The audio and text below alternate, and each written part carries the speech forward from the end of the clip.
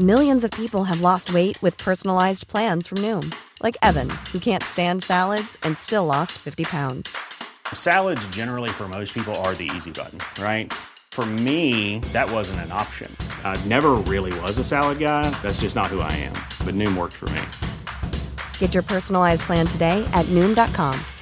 Real Noom user compensated to provide their story. In 4 weeks, the typical Noom user can expect to lose 1 to 2 pounds per week. Individual results may vary.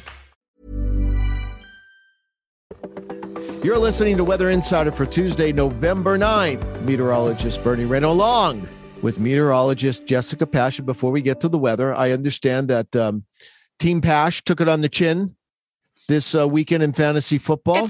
Which seems to be a common theme. Yes. Yeah. Week in, week out. Yeah. This season is just, it's not my year, but we'll look forward to next year. I said we'll look forward to this week. Maybe it was a get right week for me, but it was not. And I feel like I did even worse this week than I did last week. So, we'll just throw the whole season away and we'll try to get next year. Meanwhile, Big Bernie is now still undefeated. We did not score a lot of points, but the important thing is neither did my opponent. So we are still undefeated, 9-0. I know the Dolphins are getting worried.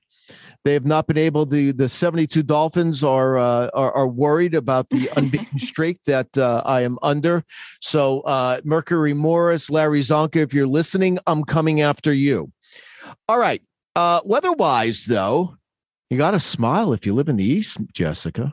I know. It is so beautiful outside. I was just saying, Bernie, your shift is basically over. You said you're not going to get a chance to get outdoors and enjoy it much today, but I said it's so beautiful outside and I have to, spend the day working inside. Well, the good news is you'll be in the studio and not see any sunlight anyway. So as far as you're concerned, it's cloudy and it's damp and it's chilly, but it is absolutely fantastic. The only question I'm trying to ponder is, will I have to cut the grass yet again one more time before the season is over? That is the big question. Justin Pavic and we were talking about that all morning. My suspicion is one more.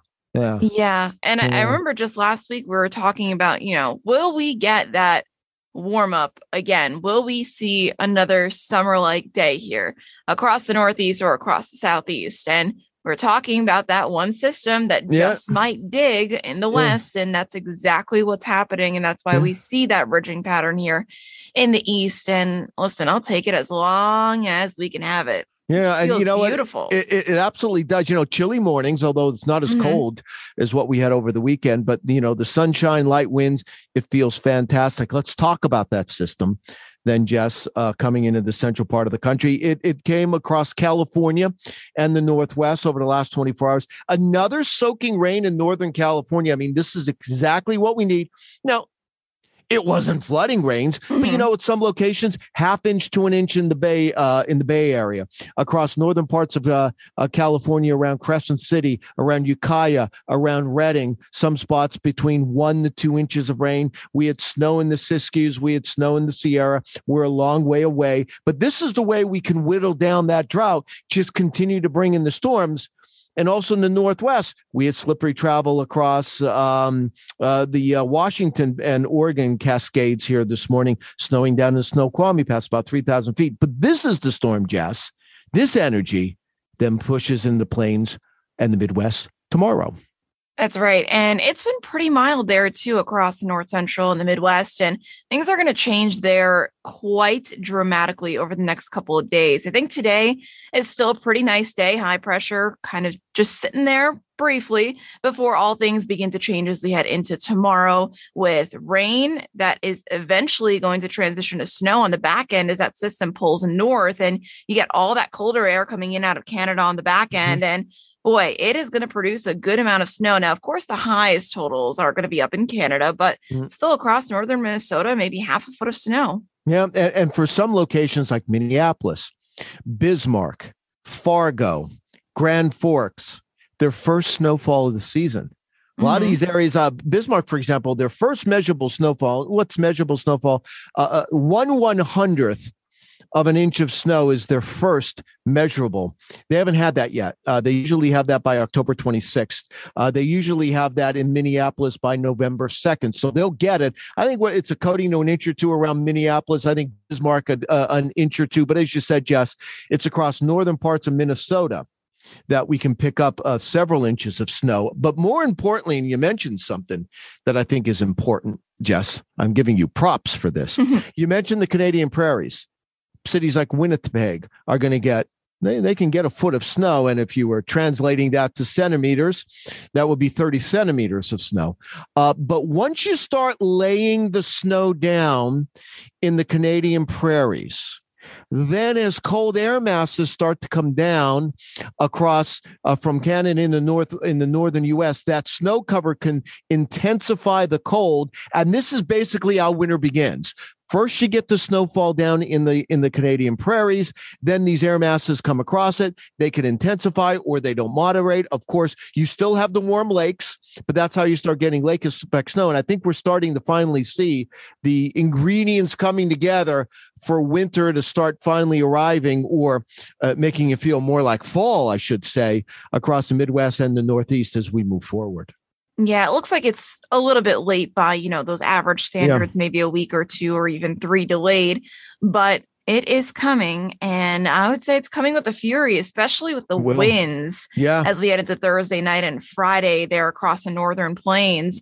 We're talking about wind gusts 30 to 50 miles per hour at times. And that is going to create for some tricky travel along some of the interstates there. So it's going to be a dangerous couple of days here between the rain, the snow, and the wind. I mean, you have everything with this system. Yeah, it's a typical, we see this in the spring and then we see it in the fall, these storms that have a variety of weather. And by the way, that will then end the beautiful weather for the Northeast. That front arrives Thursday into Friday. Meanwhile, Jess, we have an atmospheric river on the way. That is right. And we have been talking about how each of these systems that's coming into the Northwest, it's going to be a little bit warmer than the one that's been before. So while we did see those snow levels fall down to pass level with that last system, it doesn't look like that's going to happen here with either one of the next two that are going to be coming in here. It just looks like it's going to be too warm and the snow levels are going to be significantly higher than what we've seen recently. Yeah. And when we talk about atmospheric river, what are we talking about? Well, it's a river in the atmosphere. It's a very narrow band of moisture, usually coming within the tropics, and you see it in the Atlantic and you see it in the Pacific. But this river, it's very narrow and it could span, imagine a river that runs from Los Angeles to New York City. And just imagine that's the length that we're talking, thousands of miles. And when you get that, you can get some heavy rain. Now, it's usually in a narrow corridor, and it looks as though this atmospheric river is pointed up in the western Washington Thursday into Friday. And we're concerned about heavy rain. Now, it's probably north of Portland. It could include Seattle. It certainly is going to, I think, include western parts of Washington. But this is when you can get flooding rain. We're concerned about that Thursday into Friday. And as Jess mentioned, these atmospheric rivers, since they're the moisture is originating from the tropics, they're usually warm storms. So snow levels will go sky high in the Washington and Oregon Cascades. And sometimes in the middle of winter, these can cause problems because not only do you have the rain, but with high snow levels and mild air, you get melting snow. So we're going to keep an eye on that. It looks like it's a very small area, but look out for that as we get into Washington. Again, that'll be Thursday into Friday. So just lots of changes across the country. The weather map will not look anything like it did. The weather map late this week will look nothing like it did when we started out the week. That's right. And I was talking about that a lot this weekend and even yesterday. It's such a calm day, especially yesterday, I would say more so than today. But you looked across the country on the radar and there really wasn't much to point out. You had that 1 week front across the North Central, but elsewhere, it was quiet. It was dry. I would say basically the eastern 2/3 or so of the country were above average from a temperature perspective. But it was really nice the last couple of days. But, this time of year, the nice and quiet patterns never seem to last for more than, say, a couple of days. Yeah. If that. And lastly, but not leastly, if that makes any sense, tropics are dead. I think we're done with the hurricane season. I really do. Oh, now that you said that. Well, we'll keep an eye on it, but there's too much wind shear. And shear has been the dominant feature in the Atlantic Basin since really the end of September. If you think about it, we haven't had anything come close to threatening the United States, I think, since mid-September. We had one storm in late September. That was Victor. Then we didn't have another storm until October 31st.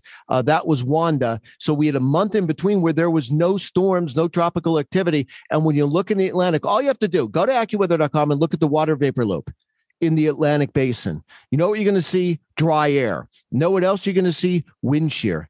And, this time of the year, you look for development in the Caribbean and in the Southwest Atlantic because you can get fronts that stall down there. You can get upper level lows, but the atmosphere is so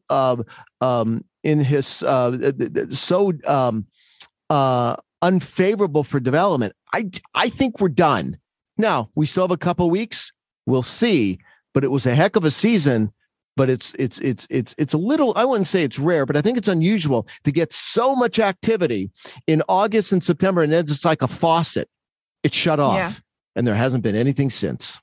Yeah, but listen, I don't think anybody is complaining that things ended a little bit earlier than maybe in previous years or than even what is usual. So hopefully we can have another, quiet end to next season, and hopefully it won't be quite as busy as both this season and last season. No, we've had years where we went right from a busy hurricane season. I think it was 2005, right to snow and ice. There was no transition zone. One ended, one started. And so I am not complaining either. All right, make sure you download the AccuWeather app, free download on your mobile device. Don't forget Minutecast, minute by minute weather for your exact location. We'll let you know when the rain's going to start, stop, get heavy, and get light. And tomorrow, Jess and I are going to look more at that snow. We're going to look more at that atmospheric river, and we will try to enjoy one more day in the eastern U.S. Thank you for listening to today's edition of Weather Insider. For the latest in breaking weather news, be sure to follow Bernie Rayno on Twitter @AccuRayno. And be sure to subscribe, rate, and review all of our podcasts on Apple Podcasts, Google Podcasts, Spotify, or wherever you listen to your favorite shows.